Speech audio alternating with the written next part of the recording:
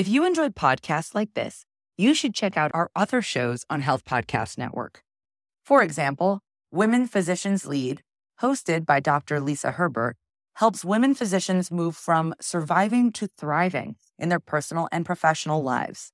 Dr. Lisa shares leadership tips, burnout support, stress management strategies, and inspiration from women physicians who've made remarkable transitions into leadership roles. There's a fantastic episode that you should check out called Taking Care of Yourself During the Journey, about how women physicians can care for themselves while on their leadership journeys. Check out Women Physicians Lead on your favorite podcast platform or visit healthpodcastnetwork.com.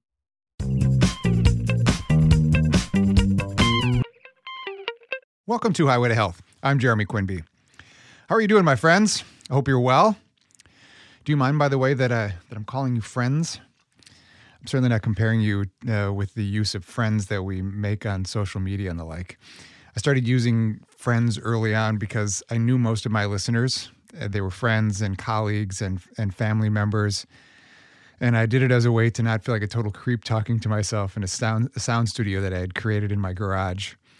And this helped me imagine that I was actually talking to my friends.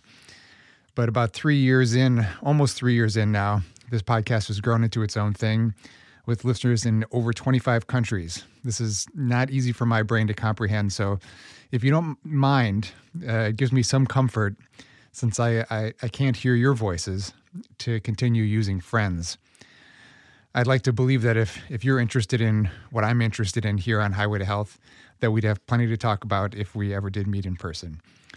Speaking of new acquaintances, I was recently introduced to my guest for today's show, Thom King, and we had a great conversation. I got a chance to read his book, Guide on Keto, which is about why he adopted the ketogenic diet after years of working in the food industry. That'll be up in just a moment. If this is your first time listening to the show, I want to welcome you. Highway to Health is a place for you to explore and create your own blueprint for health. Having worked in integrative health for more than 20 years, I'm acutely aware of how all aspects of our world come to have an effect on our health, and it is my hope that through the conversations here on the podcast, you might be able to navigate it with greater ease and make more informed decisions and live the kind of life you strive for. I want to say a quick thank you to the new supporters and all of you who continue to contribute through monthly donations to this podcast. Your dollars are incredibly important for helping this community grow. And if you like the resource you're getting here and want to show your support, it's quite easy. You can become a supporter for as little as $1 a month. And there's no risk. If you have a shift in budget and need to pause for a few months, you can do that because it's Patreon and they make it simple. So you just go to patreon.com/highway to health. And I promise to keep bringing you the same amazing guests and resource you've been getting here for the past 3 years. In fact, starting this next week, the podcast will have a new series of mini episodes I'm calling 2-minute tune-ups. Sometimes it's nice to get lost in listening to some smart, engaged people in conversation. But if you're like me, sometimes you just want the facts. These short pieces will be an easy way to get simple but thorough and thoughtful reminders to keep you tuned in and tuned up. Look for the first one next week. Also, in case you're not aware, you can now listen to Highway to Health episodes on highwaytohealthpodcast.com. And you can connect with me there anytime personally through the contact form right there on the front page. I'm also working hard on getting some guest contributors for this upcoming year so you can explore the site and get some real information without wondering if it's clickbait. And it will be content that you won't see anywhere else. So keep checking in at highwaytohealthpodcast.com for updates. All right, so let's get on to this conversation I have lined up. So happy to have been connected to my guest today, Thom King. He's got a book out there that he wrote recently, which is a tell-all of his personal awakening into a major lifestyle change, which included a shift to a ketogenic diet. While he's been involved in food science and product development for over the past 10 plus years, trying to promote some low glycemic options for the food industry, he made some personal changes which led him to dig into the ketogenic lifestyle, and which he came to realize made the most sense for his own wellness challenges. If you know nothing about the ketogenic diet, this is a great introduction to introduce you to how the basics of how fats, carbs, and protein balance affects us. and how we can balance our systems for energy, weight loss, and detoxification. He also shares some new products he has in development and out there, actually, to help people who are trying to adopt this lifestyle. Products he wanted for himself in ketogenic forms like barbecue sauce and ketchup, which are usually loaded with sugar. We start out here sharing our adventures in the music biz and how it led both of us into wanting to make a positive impact in the world in other ways. Here's my conversation with Thom King.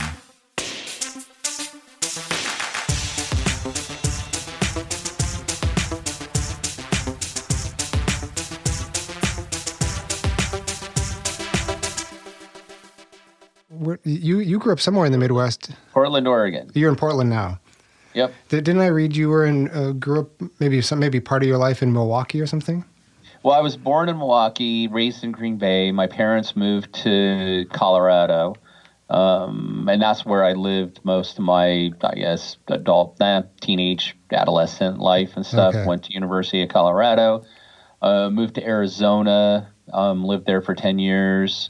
Then moved to LA to get into the entertainment industry, went to grad school at UCLA, and just hated the crap out of the entertainment industry in LA. What did you do specifically?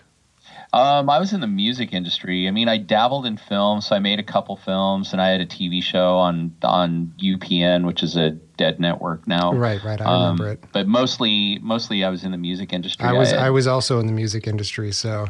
Oh, what did you do in the music industry? I was a musician. Oh, you were on the fun side. I was on the worst side, actually. The worst side for making money, for sure. Yeah. But the fun side, because all the suits just kind of ruined it. What were you in a band? What instrument did you play? Yeah, I was in a band. I played bass and guitar and dabbled in every other instrument. but it was the 90s, and by the late 90s it was sort of clear that things were going to go through a big change, and I was also sort of hitting a point in my life where I was coming up on 30 and wasn't sure that I really wanted to make that a career. I didn't love the politics of it. Right. Just getting shows and having to deal with the people in it. I didn't love that part, but I loved the music. I loved creating music. I loved my bandmates. It just that part was just too much, and it just sort of coincided with me deciding to go back to school, and that led into the career that I ended up in. So. Nice. But it's made the podcast easy for me because I know audio. That sounds perfect. Yeah, the music industry, it's so weird because I've worked in the music industry on a bunch of different sides. Before I had record labels and stuff, I worked for Clear Channel. And is that right? Yeah, so I was a regional VP for Clear Channel, and I just saw that the I saw where the music industry was going. Yeah. And what's interesting to me is I was in it, starting in it when MP3 players were starting to, come onto the market. Yep. And that's when I was like, oh crap, the record industries think that they're selling music, and they're not. They're selling pieces of plastic. Yeah. And sort of that differential competitive advantage is the intellectual property that's embedded on that piece of plastic. Exactly. But they're in the plastic industry, and they don't see this coming, that nobody's going to give a crap about plastic anymore. Everybody's going to want it on these handheld devices, and they didn't do anything about it. They didn't prepare. They didn't make any shift. Yeah. And it was interesting to be able to watch that implode. It just completely imploded. Were you there for it? Oh, yeah. Yeah. I would have to say, I've been doing this now for full-time for probably 15 years. Okay. But yeah, I was got out of the music industry 15 years ago, but I definitely... Yeah, I saw it from the heyday when people doing lines of Coke and driving around in limousines and throwing around advance money like it was nothing. I saw that. I saw so much of that. And then I saw things start to decay and start to fall apart, and where they weren't making any money and people were getting fired, and and they just never shifted their business model. And even now it's like, when I look at artists like Dave Matthews and who doesn't really have, and Radiohead and Thom Yorke, it's they don't have any use for record labels. Right. So what's the point? Yeah, and I think it's going to become more and more of that. I mean, there's still the business of getting things out there, but I think that's also starting to change. I think, and artists are realizing they're only going to make money for the most part at this point, unless they're Radiohead on touring, and even still, I'm sure they have to tour to some extent. Yeah, it's touring and merchandise. And merchandise. And that's, and then in the end, when record labels were really starting to bite it, then they wanted a piece of touring and they wanted a piece of merchandise. And, at that point, then the artists are like, then they, then the true nature of record labels was revealed. Greed got the best of them. Well, let's hope greed gets the best of the food industry then too. There's a lot of stuff going on in the food industry too that's just messed up. Yeah. So but we're here to change the world, damn it. Well, that's why I wanted to talk to you. I mean, I feel like it was great to get connected with you, and I thanks for sending me your book in advance. I loved the simplicity of it. I feel like the thing with going through nutrition, and I don't know if you knew that I did do a little nutrition work early in my career, because when I first moved to New York, I got sent to study with Barry Sears, and so I learned, and it's funny because what I kind of figured out, from the that was the 40-30-30 plan, and balance bar. Exactly, balance, all the zone stuff. Yeah, was really just kind of thinking a little bit more about what whole foods I was putting into my diet, what that balance looked like for me. At the time, I was young enough too that I could sort of get away with a little more now. But it also, I think I started making these modifications for myself, just having a very because I've worked as a trainer and functional movement specialist, and I've done a lot of body work with people. I had days that were many 10, 12-hour days, and I still have them every once in a while. Yeah. Where I can't eat anything big in the middle of my day, or I just crash. So I started realizing that if I could sneak in just some greens and nuts and different kinds of things, if I stayed heavier on the fats, my energy level just stayed better. And basically what I was doing was kind of ketoing my diet, just little bits and pieces. Yeah, that's awesome. And I liked that your book was about half of the book is basically set up as kind of insight into your process and what this kind of diet looks like, and also just sort of understanding how to organize yourself. And then the rest of it was really just kind of the food itself. And I think it's short enough that people can actually go through, because this is one of the problems I have with, like, I love Tim Ferriss as well. It sounds like you're a Tim Ferriss fan. But like his book, it's like so comprehensive that I every once in a while I reference it, but it's so big that it's kind of hard to even go through. And so it's almost 100%. Kind of like the encyclopedia of all sorts of different kinds of views of nutrition. But if we're just looking at this part of things for someone, I think it's really easy to look at. Well, thank you. Those are super kind words. The book was a very much a labor of love for me. How did it happen? I mean, I know your story kind of starts, in terms of your big personal transformation just a few years back, but yeah. And was that the beginning of you realizing you needed to, like, get this in order? Well, I mean, I just felt like an imposter because I worked, in supplying sweeteners my main company is that I'm the CEO of an ingredient company, and we supply clean label, sugar substitutes to sports nutrition companies, and the majority of our customers, I would say, are in that keto category. Mm-hmm. And, like, I would dabble with keto. Yeah. I use keto as a diet. So, like, if I'd start getting fat, I'd be like, oh, shit, I got to go back on keto. Right. And then I'd lose 20 pounds, and then I'd go off keto, and then I'd gain that 20 pounds back. And that's super hard on your body. Like, losing weight and gaining weight and going back and forth. It's hard on your liver, it's hard on your adrenals, and that was my cycle. Cardiovascular system. Yeah. And so that was the cycle that I did.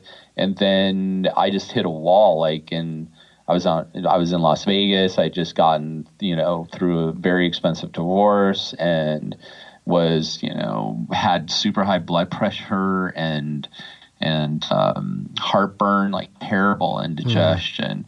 But I was eating pizzas and drinking a bottle of wine every day just had this lifestyle. And I was in Vegas and had one of my customers take me out for dinner, and I'm like, oh yeah, somebody else is paying. So had a steak and potato and cake and wine. I got back to the room, and I just, I was staying at the Luxor, and the Luxor is just really needs to be torn down. I mean, it's just, it's a turd. And the room that I got, they're like, oh, you're going to be in the executive suite. And I would call it the brown chicken, brown cow suite, because it was just like, what? I mean, there was a jacuzzi in the middle of the room, and the carpet was all sticky, and I'm like, it smelled like broken dreams and regret, and I'm like, what the hell's going on with my life? The room's like 62 degrees, and I'm just like freezing in the corner of this dank, crappy room. I looked in the mirror, and I'm like, look at you, this is bottom. Yeah. And, it's different for all people, some people bottom out, and it's like, like alcoholics find themselves living on the streets or in a ditch somewhere. Right. And it's like, that's their bottom. Yeah. And maybe my bottom wasn't as deep as other people's bottoms, but at that point I was like, you know what, I need to make a lifestyle change.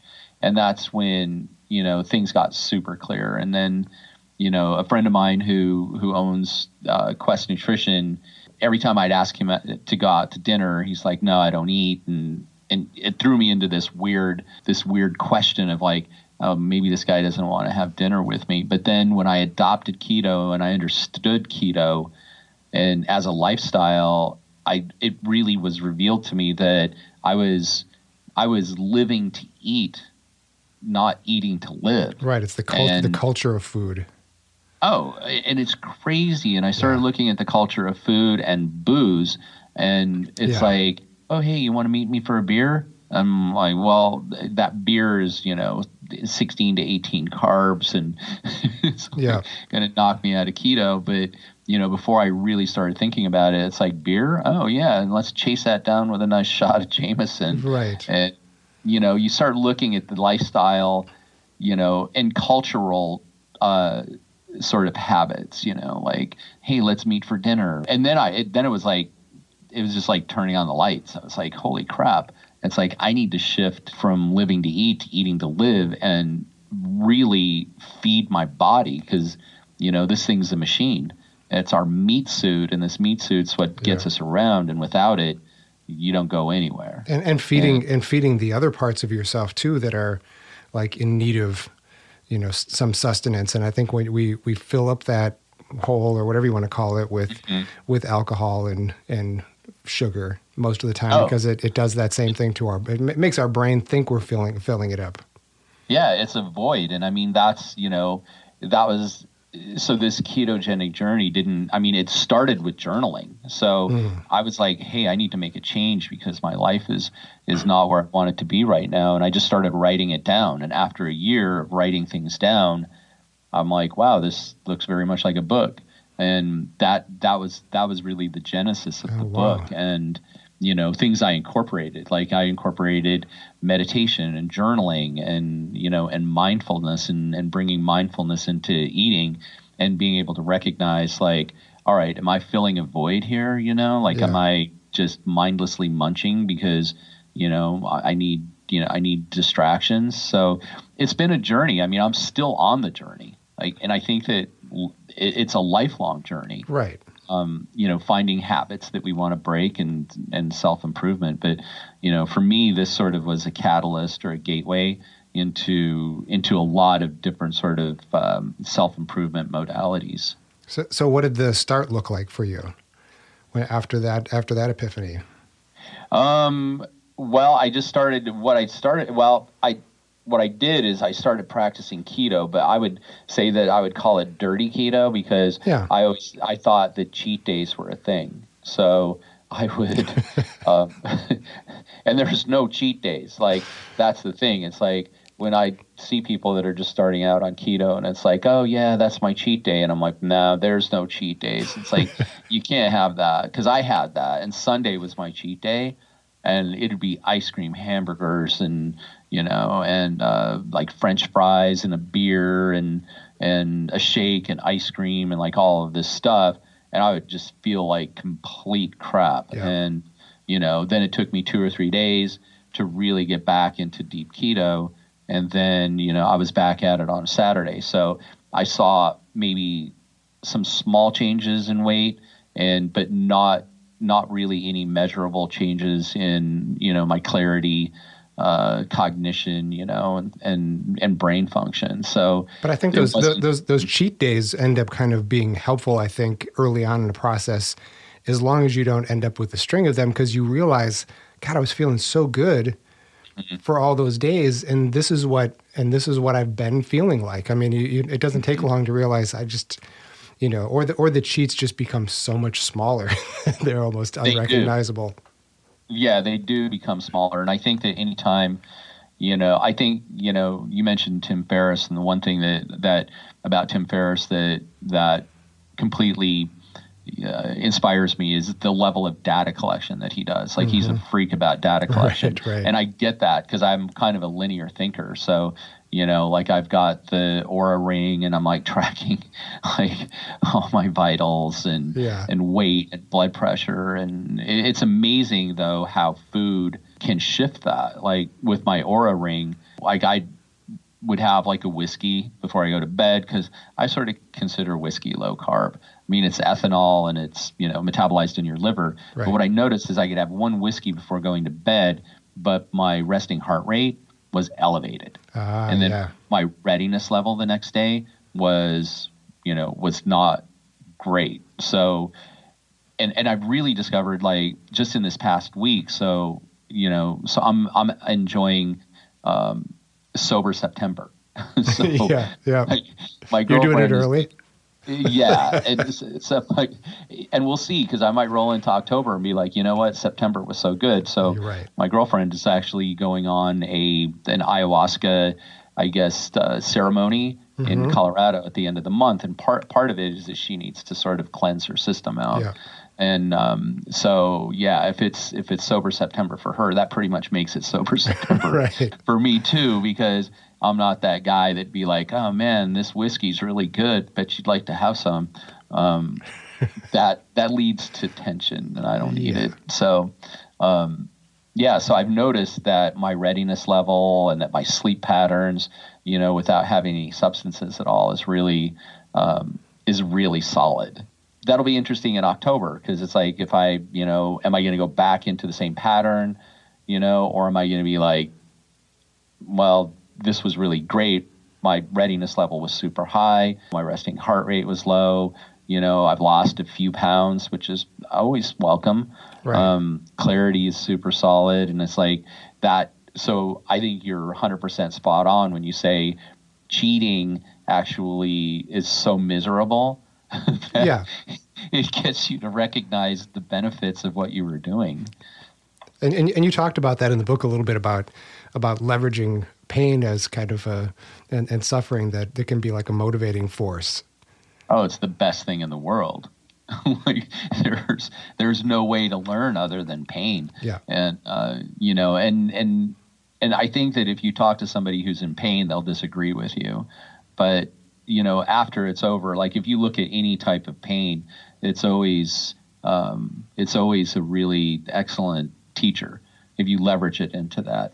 And I think that pain can also be different forms too. I mean, like the lying on the couch after a meal that was too much, or the hangover, or whatever, or even just sickness. Sometimes I think we do get sick the timing of getting sick is always kind of interesting to me because it always ends up being one of those things. I'm just recovering from a cold right now. So it's one of those things where it's like, I pushed really hard for a very long time and my body's trying to tell me something. And you either listen to that, we listen to it has not been a fun experience and we either listen to it or we don't.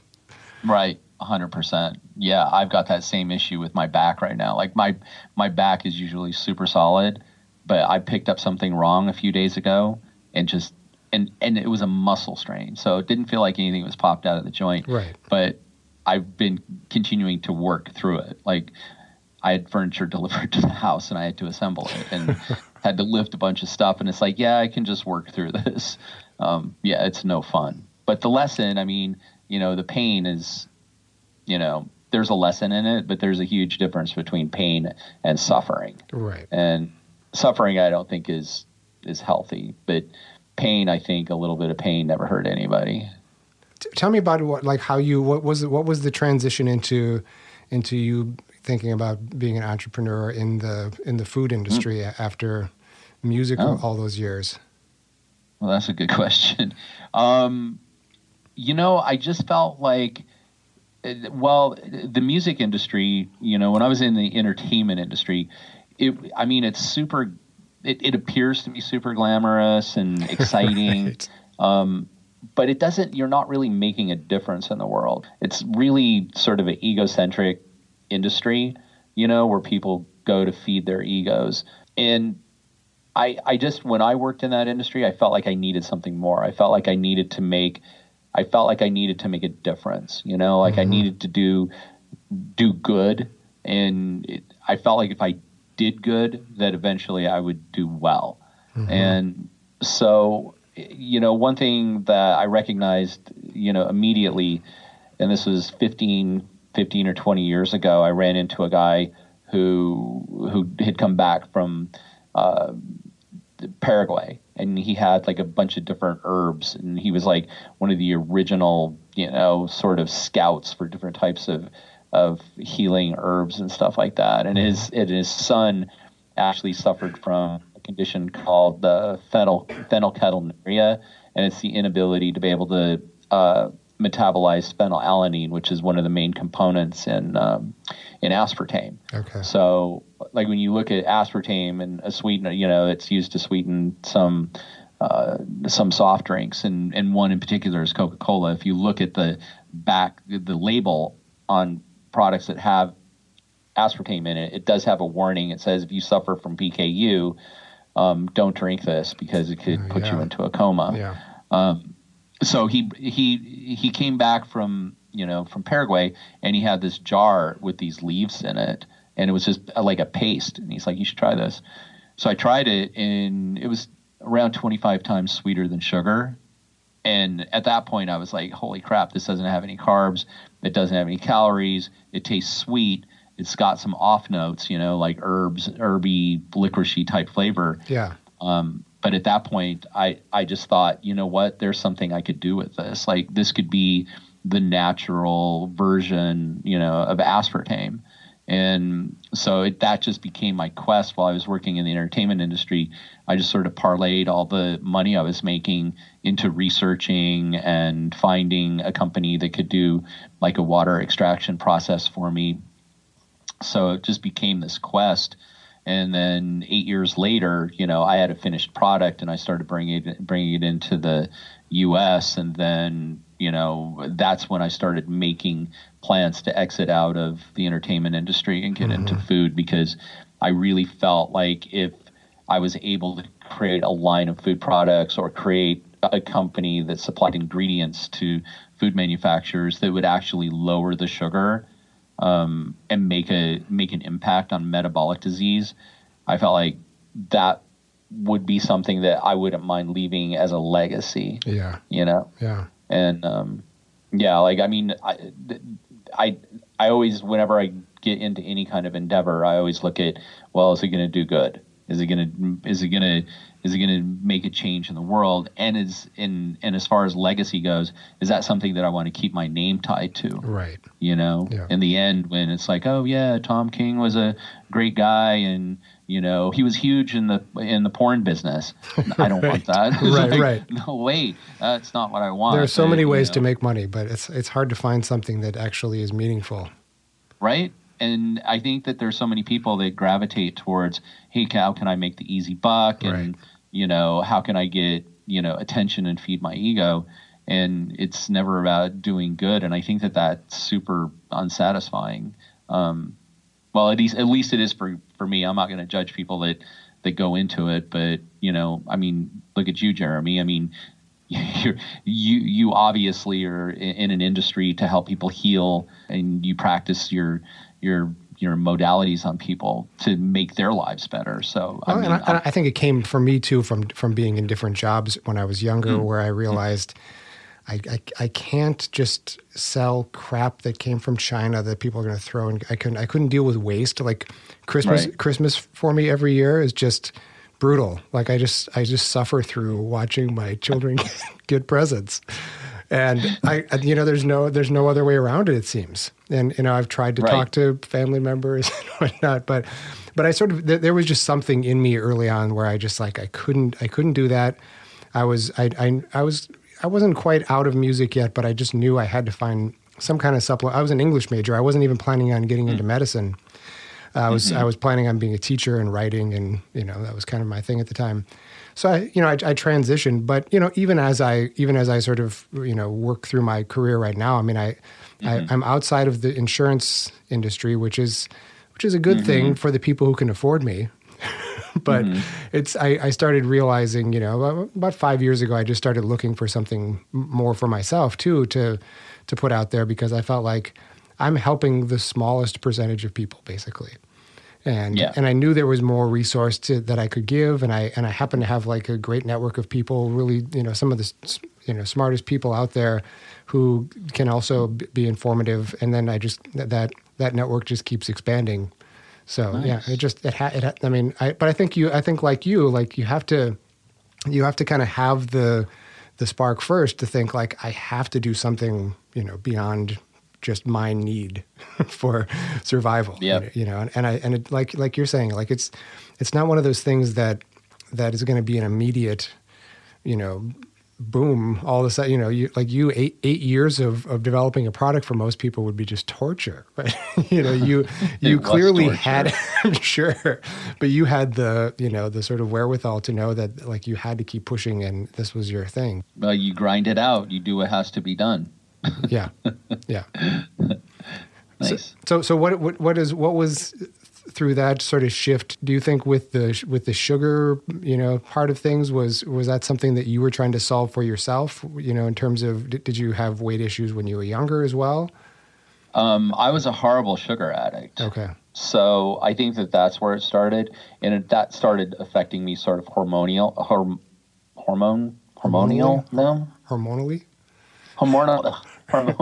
Yes. Okay, thanks. So, yeah, because I was getting bigger swings in weight gain and weight loss. But I was really, really bad with sugar. Like I was notorious for taking a can of Pepsi and drinking some of it down and then pouring a bag of M&Ms into it because it wasn't quite sweet enough. And even like, when I was in college, it was terrible. Like a couple pots of coffee and massive amounts of sugar.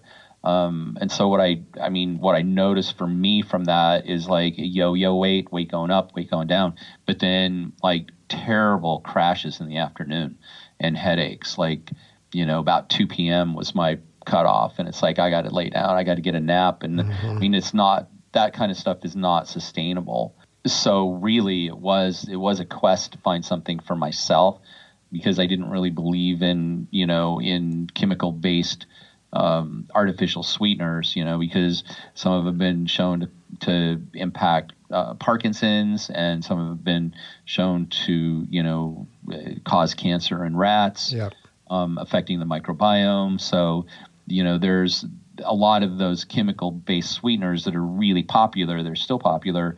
For me, that didn't work because, I have a really sensitive microbiome. And if I introduce sucralose, which is which is in Splenda, it completely, like for 2 days, stomach aches, weird sort of GI stuff. Yeah. It was a lot of the things that I've done have been sort of selfishly for myself.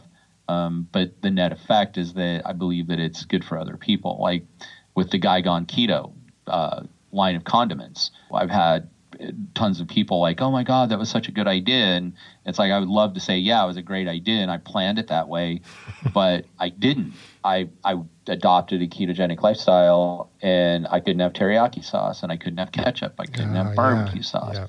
In this lifetime now, I'm a food technologist. So I have access to a lab and I'm like, well, I'm going to make ketchup and I'm going to make barbecue sauce and I'm going to make teriyaki sauce for myself. Because, That's awesome. I'll be able to have it then. Yeah. And so selfishly, I created that. But then out of it, there were people like, oh, my God, this is like the most amazing ketchup. You should bottle it. And I'm like, yeah, that's a good idea. I should. So we did. And it was a huge success. But it was purely because I wanted it for myself. Was there food that was really hard for you to give up as you were going through this change? French fries. French fries and pizza. Like French fries and like I can make a pretty decent keto pizza now, but and I've tried to make French fries out of jicama, and they're keto-ish, and those have turned out pretty well. But like if I could get like some truffle French fries and pizza. Yep. And ice cream, I mean, like occasionally I'll make some keto ice cream, but yeah, there's definitely things that were hard for me to give up. It's a long, long list. It was interesting. I just went to Iceland with my family for a week in July, and everything there. It would be an interesting place for you to go actually at some point because they have brought the sugar down on just about everything from soda to ice cream. I mean, and we stopped at this dairy farm where they had a little cafe. Basically, they had all sorts of different kinds of coffee you could order, and tables, and then a window, and the cows were on the other side of the window. It was like their indoor part where they could eat and stuff. And all the hay was in there, and I thought and they also handmade their waffle cones, and they put some kind of like handmade caramel or something on there. I'm sure that part was not great, but the ice cream was not very sweetened. And my kids, I mean, this was like day 3 into the trip, and they had already been trying to adjust to, and kind of liked actually the soda that was less sweet because we were a little off our traditional food plan when we were there. And so they got kind of used to it, but they did not like the ice cream. And I actually thought it was fantastic. And I almost kind of wondered, like, why do we need? I mean, I guess they just kind of have kept pushing the envelope on like how much sugar we could handle, right? Partly because I'm sure the demand is like, it is some kind of experiment where we've been in for the last 50, 60 years of like, let's see if we can push a little bit more fat and sort of processed sugar and fats into things, and of course it's going to taste better. Well, the more sugar there is, the more it triggers your brain to go into drug mode. Like it fuels you, and I do think that they keep raising the bar. The other day, a friend of mine had this pina colada smoothie, and she's like, hey, just have one drink, it's not going to kill you. And I'm like, all right, fine. And I took a sip off of it. I was like, oh my God, how are you eating that? It's so sweet. I mean, it was just as sweet as like pure honey. And I was like, man, that is crazy. So they do keep raising the bar, but I have sort of a philosophy on that, like sugar comes from a subsidized industry. So it is a super cheap ingredient. Like you can put sugar and salt into anything. And corn as well. So therefore the corn syrups. Oh, 100%. So like when you look at ketchup, when I was developing, the Guy Gone Keto line of ketchup, in specifically keeping in mind that I wanted to compete with like Heinz ketchup, that's sort of the staple for, for most people. Yeah. So we use that as kind of a model to adjust what I had created to have more mass appeal. And when I tasted Heinz ketchup, I remember when I was a kid, it had some interesting spice notes and stuff like that. And then, we had it to compare to ours. And I was like, I can't even taste anything except sugar and salt, a little vinegar, and some tomato. Mm-hmm. And when I looked at the label, it seems like the recipe completely changed. Like it didn't have the ingredients that like the original, ketchups back in the day had, like star anise and cloves and garlic and onion and, things that gave it character. But it was the number one ingredient, sugar. Yeah. Yep. High fructose corn syrup, salt. And Hunt's ketchup never quite hit the mark. No. Did you ever, if your parents found it on sale or something, sometimes they try a different ketchup. It never flew. It was too expensive. Right. We're going to save 10 cents on this ketchup because that's going to go towards your college fund. Yep. Sounds like your parents knew my parents. Yes, they came from that era.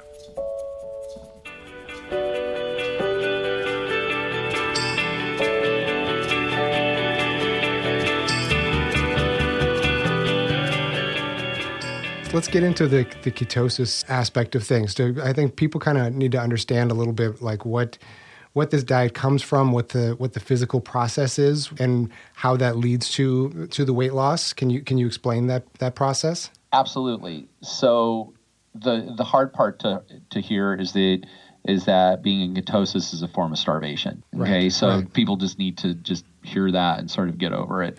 Your body has the ability to burn two types of fuel. Those fuels are going to be glucose or ketones. And your body will function more efficiently on ketones. And so I'll tell you how this process is done. Yeah. If your body is deprived of glucose, meaning you're not eating any sugars, you're not bringing any carbs convert to glucose, and you're also restricting protein. A lot of people are like, oh, all you eat is bacon and cheese and ribeyes. And that's completely untrue, because if you eat too much protein, that will also throw you out of ketosis, because protein, if you don't burn it, is going to convert to glycogens, and that's just glucose that's stored in your muscles. So the basic principles of a nutritional ketosis diet is going to be 70% fat, 20% protein, and 10% carbs.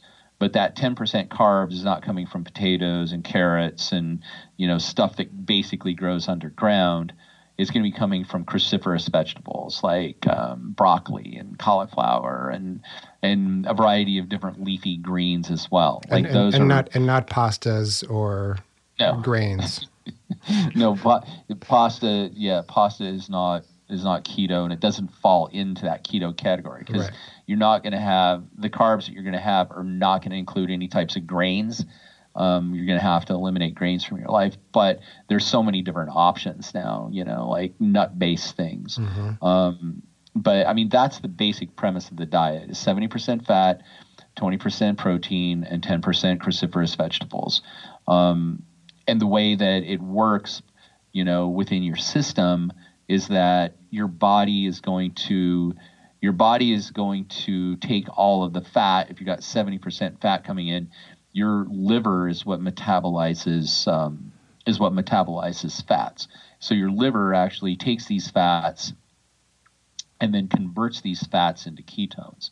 And the ketones go into your bloodstream, and your brain can actually function on ketones. Mm-hmm. So you're using ketones as fuel instead of glucose. And think of it this way: glucose is going to be like rocket fuel, and ketones are going to be like diesel. Right. You're going to get a longer sustained fuel from ketones than you will glucose, which burns up super quickly.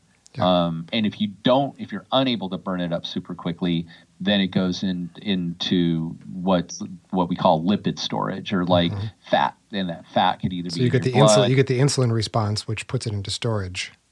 It does, and that's a good point. Yes, so yeah, your insulin response will put it into storage, and when you put it into storage, that basically means that you're going to be collecting fat, around your middle, and that's sort of the telltale sign of metabolic disease. When you see somebody with thin legs and upper torso that's reasonably thin, and then they're carrying most of their weight around their midsection, and that's very, very dangerous. And the more you can also get non-alcoholic fatty liver disease, which is becoming more and more of a thing, and that is from taking in too much actually fructose, which sugar is actually a combination of glucose and fructose. And so when you are metabolizing it, the glucose portion gets metabolized in your stomach. The fructose portion of it gets metabolized by your liver. And your liver can only really metabolize around 20 grams of fructose per day. And then the rest of it goes into lipids and goes into storage. So, and some of that being the white fat around your organs, which is the dangerous part, right? Yeah, and that's what can cause non-alcoholic fatty liver disease. And if your liver starts to collapse, or if your liver is not efficient at metabolizing fats or fructose, all of that just becomes a self-perpetuating sort of disaster, with, collecting weight around the middle, and then increasing blood pressure, eventually putting you into diabetes, and then having nerve damage in toes and losing the toe or a foot or something like that to diabetes. So it's sort of this dark sort of rabbit hole that you'll get sucked into if you continue with a diet that's so high in sugars. Yeah, and the early side of it, I mean, I think I started, and it's probably the way a lot of people start experiencing it, is probably somewhere around college. We're done growing, and so we're not just burning up all that excess glucose for building our structure. Right. And then it gets to a certain point where, if you start putting in more glucose than the body needs, it has to put it into storage. That's sort of the old mechanism for that our bodies have developed is to just put that into storage for later use. But the energy conversion of having to put things into storage and then pull them back out, it's like the process has to happen twice. And if you think about it just from an energy perspective, just a horrible use of energy. And that's why because I was in the fitness industry a little bit, and I wasn't always working with, doing functional movement work with people. I started out kind of doing work with people who were trying to lose weight, and I was doing nutrition work with them too. And that was the thing that's you get to a certain point where you can't do enough time on the treadmill to make up for the calories that you're putting in. And then you start wearing your body out. I mean, you start getting all the repetitive stress injuries of, hip and knee issues and other, joint and spine issues from just over-exercising and trying to deal with your culture of eating. Yep, 100%. And so the thing that I think a lot of people also don't realize in terms of what this kind of diet that you're talking about is that we've been told that fats are bad. But what is good about fats, and are some fats better than others? I think that some fats are much better than others. There are fats that that can raise bad cholesterol levels, and I think that those fats should be avoided. Then some of those fats are like soybean oil. Any oils that are processed through hydrogenation. Yeah. I mean, I would try to avoid those. They say that high density oils like coconut oil are bad for you and can raise cholesterol. And I find that to actually be true.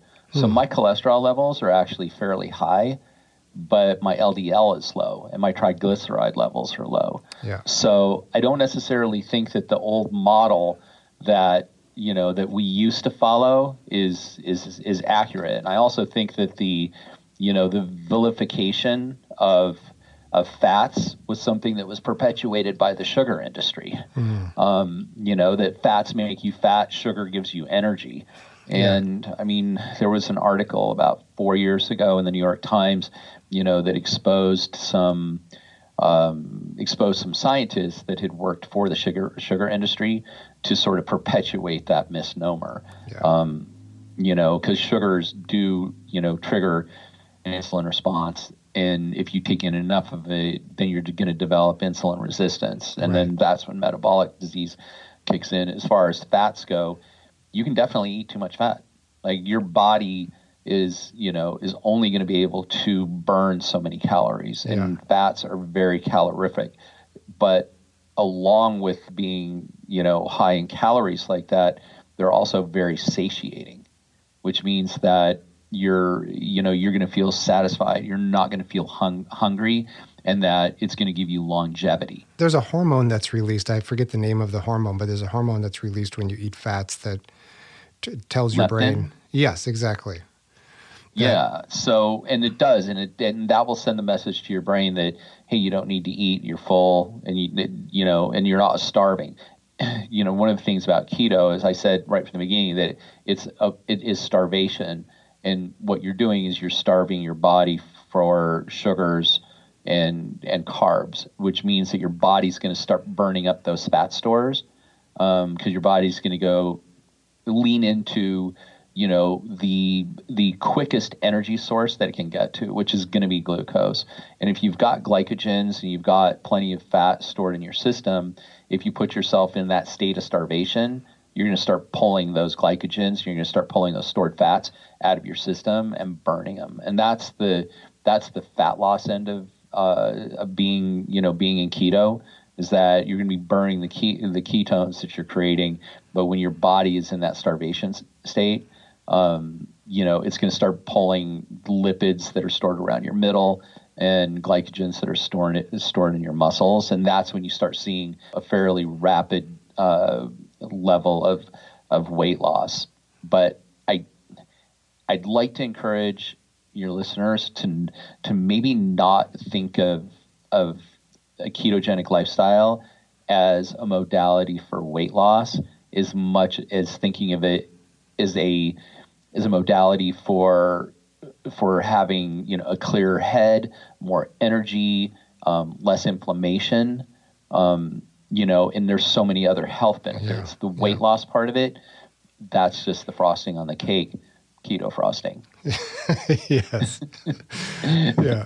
And I think one of the things that I've been thinking about when you're talking about the starvation part of things is really more of a technical physiological starvation.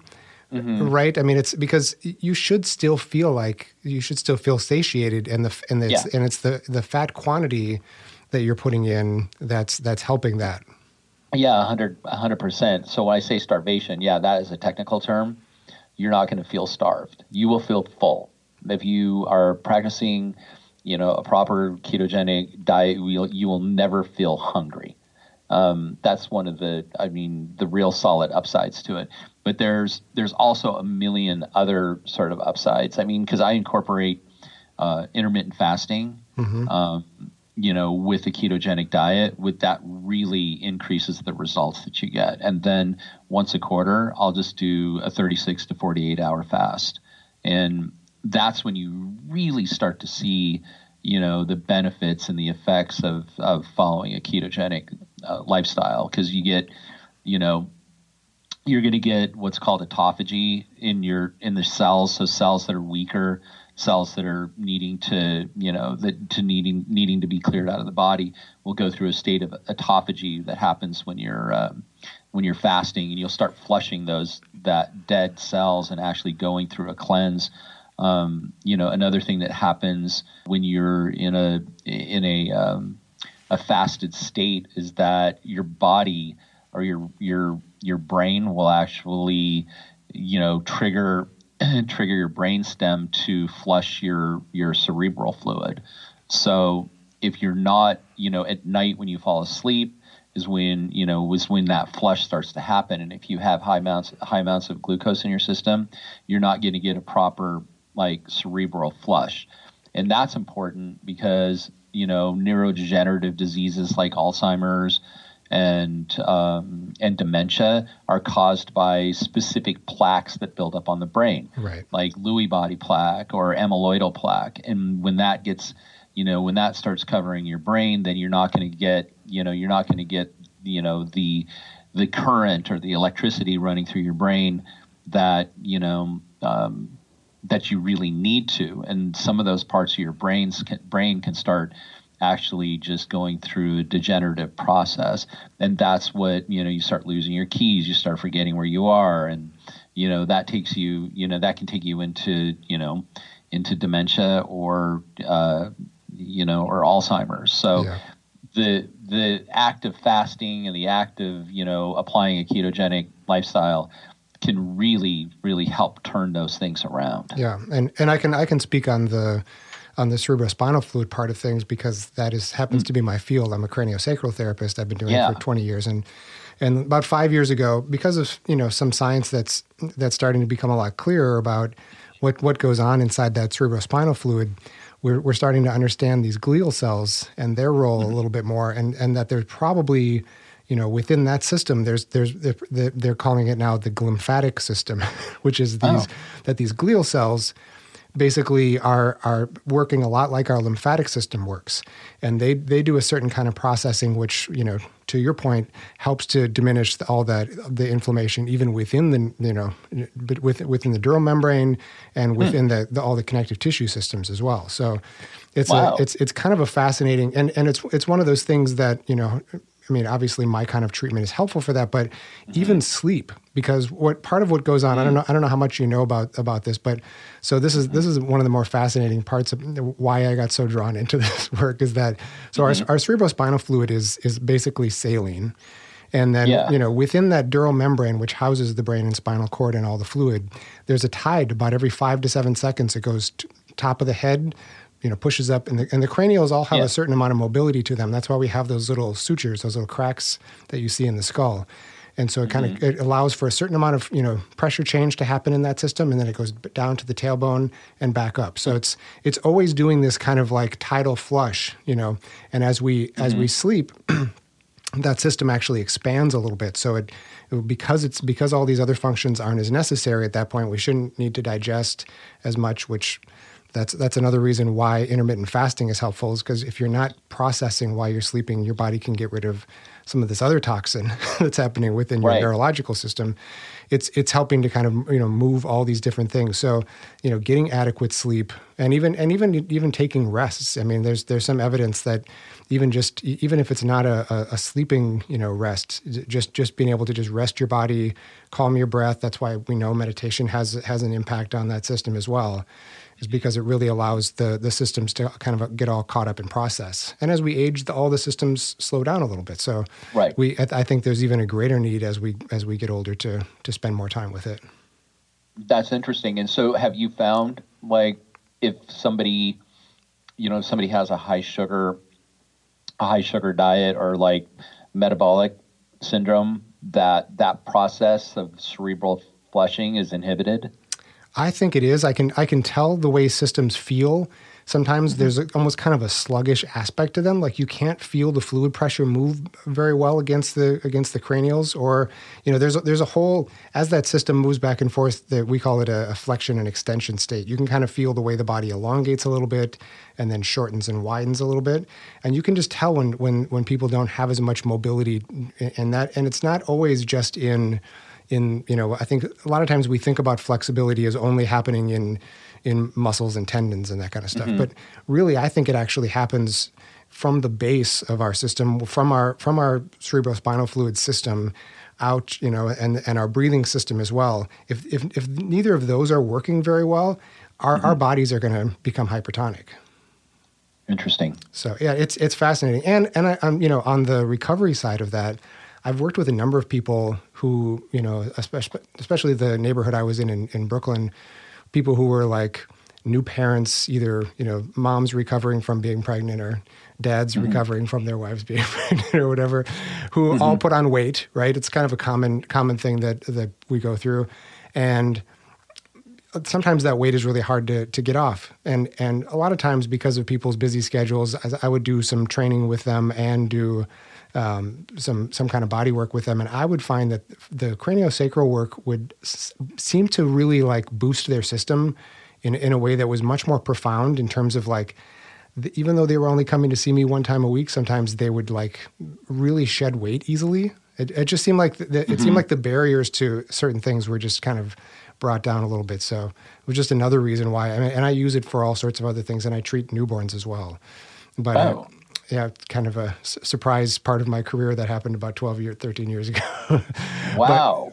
But it's so it's and that's a really fascinating thing, which for a whole other episode. But I think that having some regular body work, and I consider acupuncture and all those other things to be part of that camp too. That there are sometimes our body needs a little support in its process, and especially if we've been abusive to it for any period of time, it's a good way to kind of like restart things, and it makes getting back on track. I know in your book you kind of said as you're getting back on track with exercise to start really slow with these sort of manageable goals and just kind of build from there. And I think having some kind of body work in that process, especially in the early side of the process, is really helpful.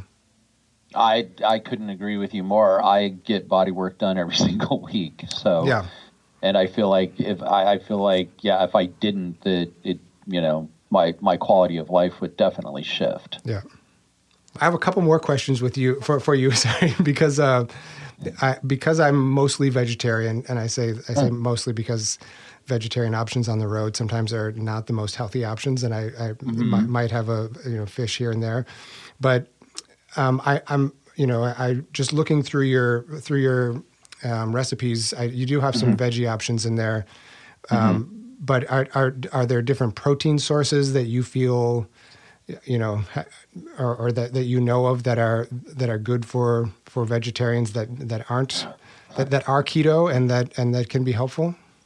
Yeah, I mean, there's a lot of options out there.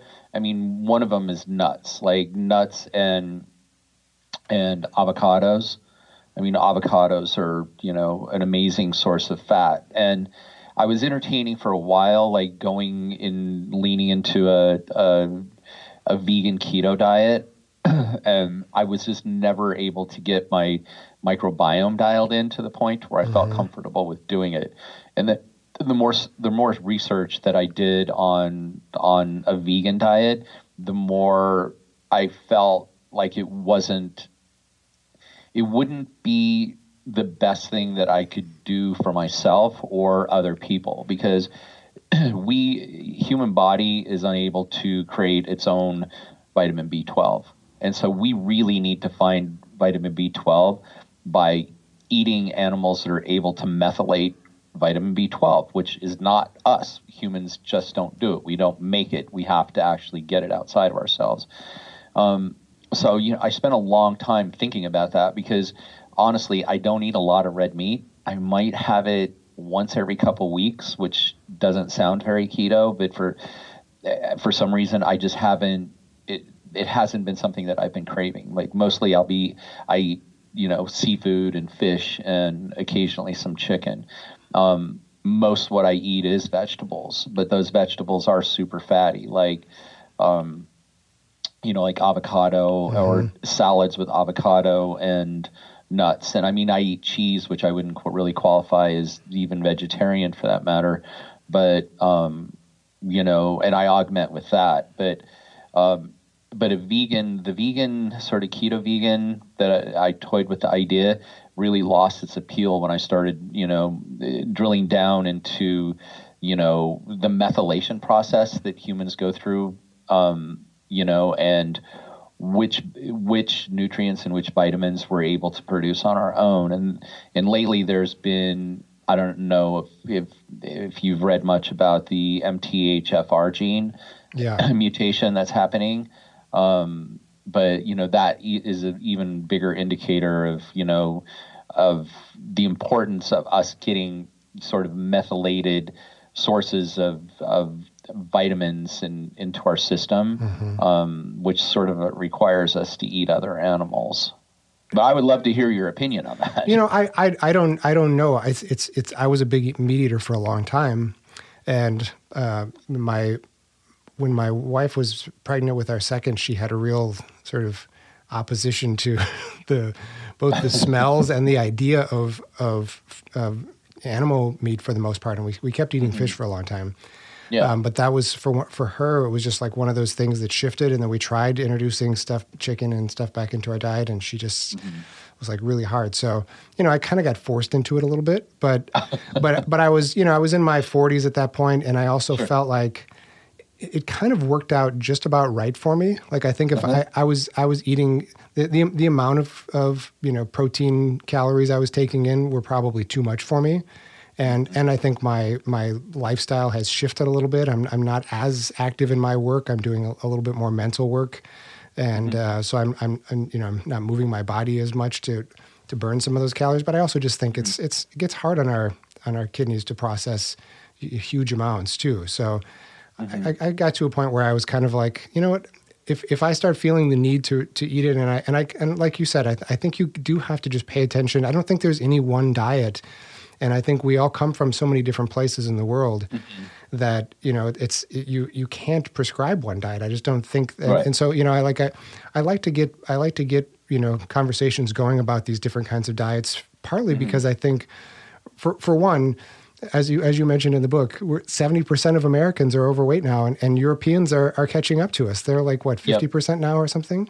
Yep. And so we have a problem going on in the world, and like we're going to have to address it in some way. And I think people need to start, trying some of these things out for themselves and seeing what works. And I mean, even I think, like you're saying, I think this is a lifestyle, and we need to start thinking about the way that we, the food that we're putting into our body as, driving kind of the way we want to feel in our bodies too. But at the same time, anything to get people started. Yeah, absolutely. I mean, the thing, is keto right for everybody? No, I don't think so. And I mean, I think that there's two factors, like do what's right for you, do what is going to make you feel, the best about yourself. And if another factor too is like, I was only 35 pounds overweight, and there's people that are 235 pounds overweight. Yeah. And I think that the big factor, and I've also gotten tweets from people who are like, well, you only lost 35 pounds, so what's the big deal? And it's like, well, I didn't do it specifically to lose weight. And if somebody needs to lose 235 pounds and they're not feeling good about themselves, or if you need to lose 35 pounds because you don't feel very good about yourself, because you feel like you're better than that, I mean, there's two things that I think people should maybe take a look at, and one of them is self-acceptance, body acceptance, and I think that body shaming is a horrible thing, and I think with social media you see that a lot, with people online bullying people that are carrying extra weight. It's the main thing is make a choice for yourself. Make a choice that you want to make so you're healthy. Don't make it for anybody else, and don't make a choice because you felt like you were body shamed or that you're going through body shaming. Like, do it because you want to do something for yourself that's good. Yeah. I got into that when I was doing nutrition work. I really got away from talking about weight loss.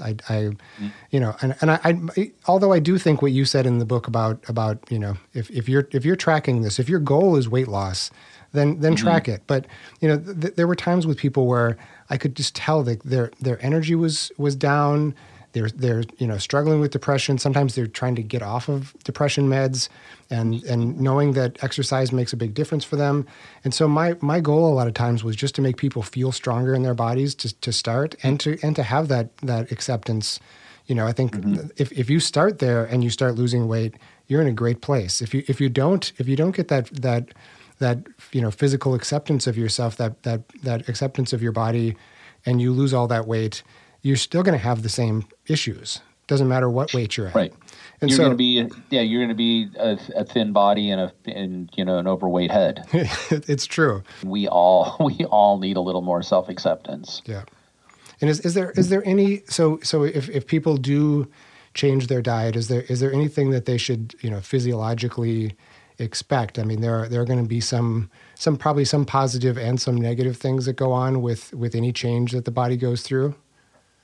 Yeah, well, I mean, there's people talk about the keto flu. Yeah. I never experienced it.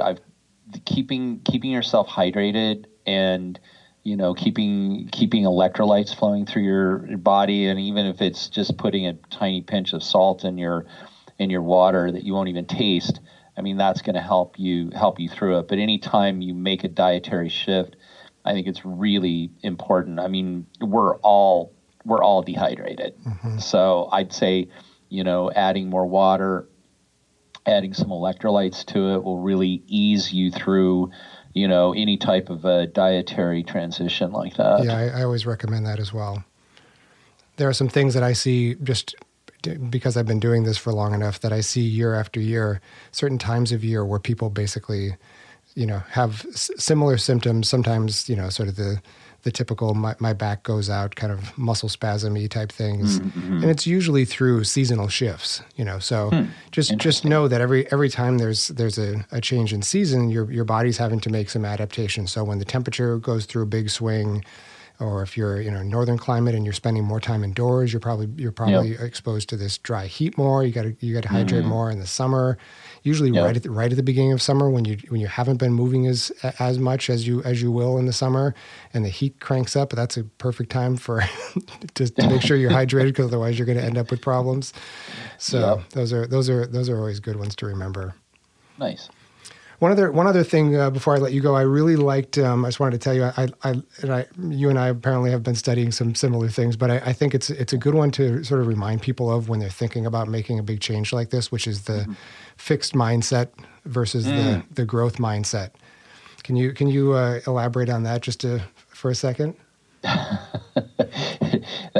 That's a good one. Yeah. I mean, the mindset is what's going to pull you through any type of a challenge or any type of a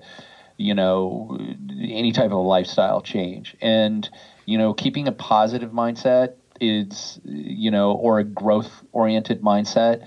I mean, those are the things that come from enthusiasm and optimism. Mm-hmm. And I think that you can maintain a growth mindset by living in a state of gratitude. And sometimes that's not so easy for people to do, but that's where journaling really, really plays a major role in my life. Like, I don't start the day without journaling, because that sort of sets the stage for what my day is going to look like, or what my masterpiece is going to look like. Yeah. And if I write it down, like things that I want to manifest, things I want to create, I always finish my journaling with what is it that I'm grateful for. Mm-hmm. Because it's my belief that if you can keep yourself in a state of mind and a state of gratitude, that negativity can't coexist together, and it really vanquishes that negativity. A fixed mindset, as opposed to a growth mindset, is going to be more along the lines of, hey, I can't do this, or, see, I told you so. Fear, I told you so, or the fear of what other people think, like, is that person looking at me and judging or whatever. But like Carol Dweck has a book called Mindset, one of my favorite books, and really talks about how, setting yourself up to win by creating a positive mindset for yourself. But as far as how I do that for myself, purely journaling. I journal it and always wrap it up with at least a couple paragraphs on the things that I'm grateful for, even like being grateful for my breath.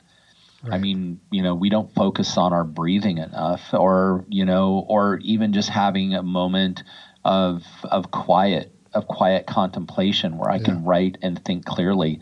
There's so many things to be grateful for. And if you can put yourself, into that mindset, that is really that's going to define your day.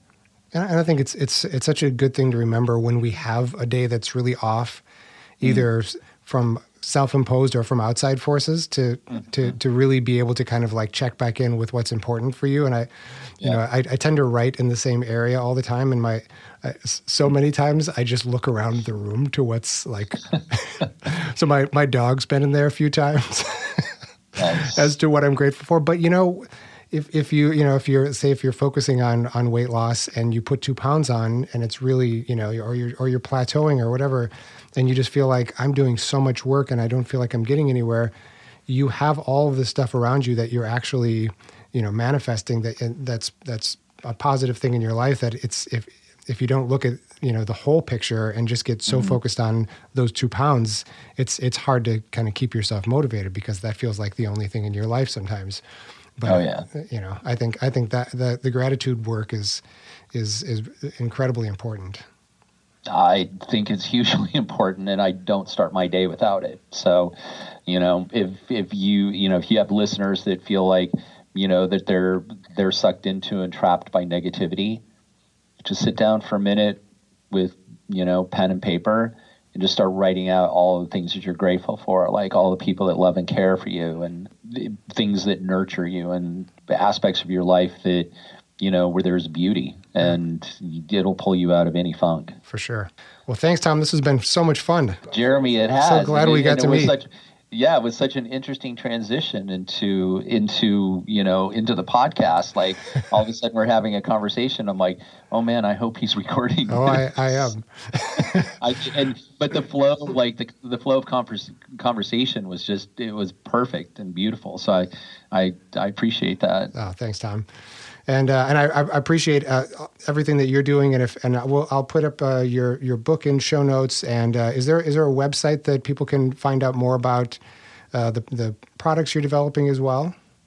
Yeah, you can always go to Guy Gone Keto, GuyGoneKeto.com. You can find Guy Gone Keto on any of the socials.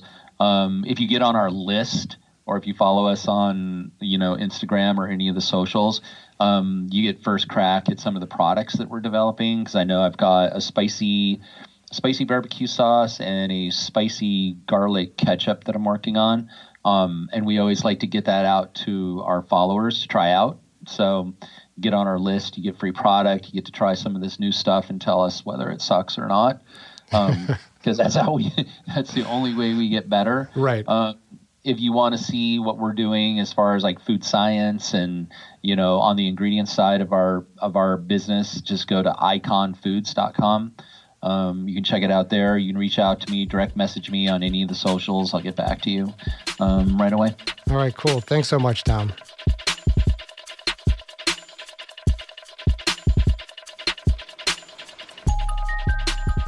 Thom King, folks. As we discussed, there's no one diet for an entire population, but for someone who is suffering the health effects of too much sugar in their diet, and those could be weight gain, poor sleep, sluggishness, anxiety, or depression, it might be worth giving keto a try. There's a certain amount of trial and error in adopting a new diet or in a lifestyle shift. In my life, I approach dietary changes like a playful scientific experiment. I'm strict with my control subject, which is me and my body's response. And I take notes on how I feel physically, my mood, my energy, and I track it over a time period. I like to give myself a solid 6 weeks when I'm trying to do something like this. I plan for a couple of weeks usually to get my food organized before I start, and then assume that the first week I'm going to hit some roadblocks and, if nothing else, a lot of distractions.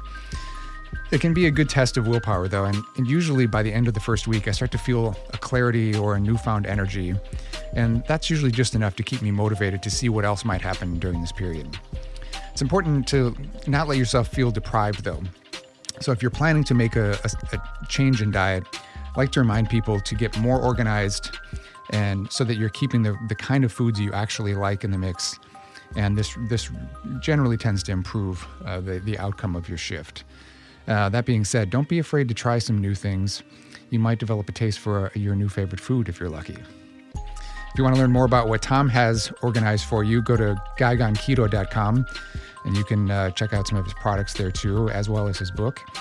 Let me know what you thought of this topic and conversation. You can email me at jeremy@highwaytohealthpodcast.com, or go to highwaytohealthpodcast.com now to make it even easier. And if you have a guest that you think I should have here on the show, please reach out to me and let me know who they are and why you think I should have a conversation with them. And don't forget to check out Highway to Health podcast on Facebook and Instagram for daily inspiration. Thanks for listening and for all that you do. Be good to yourself, be kind to each other, and take care of your planet. Be well, my friends.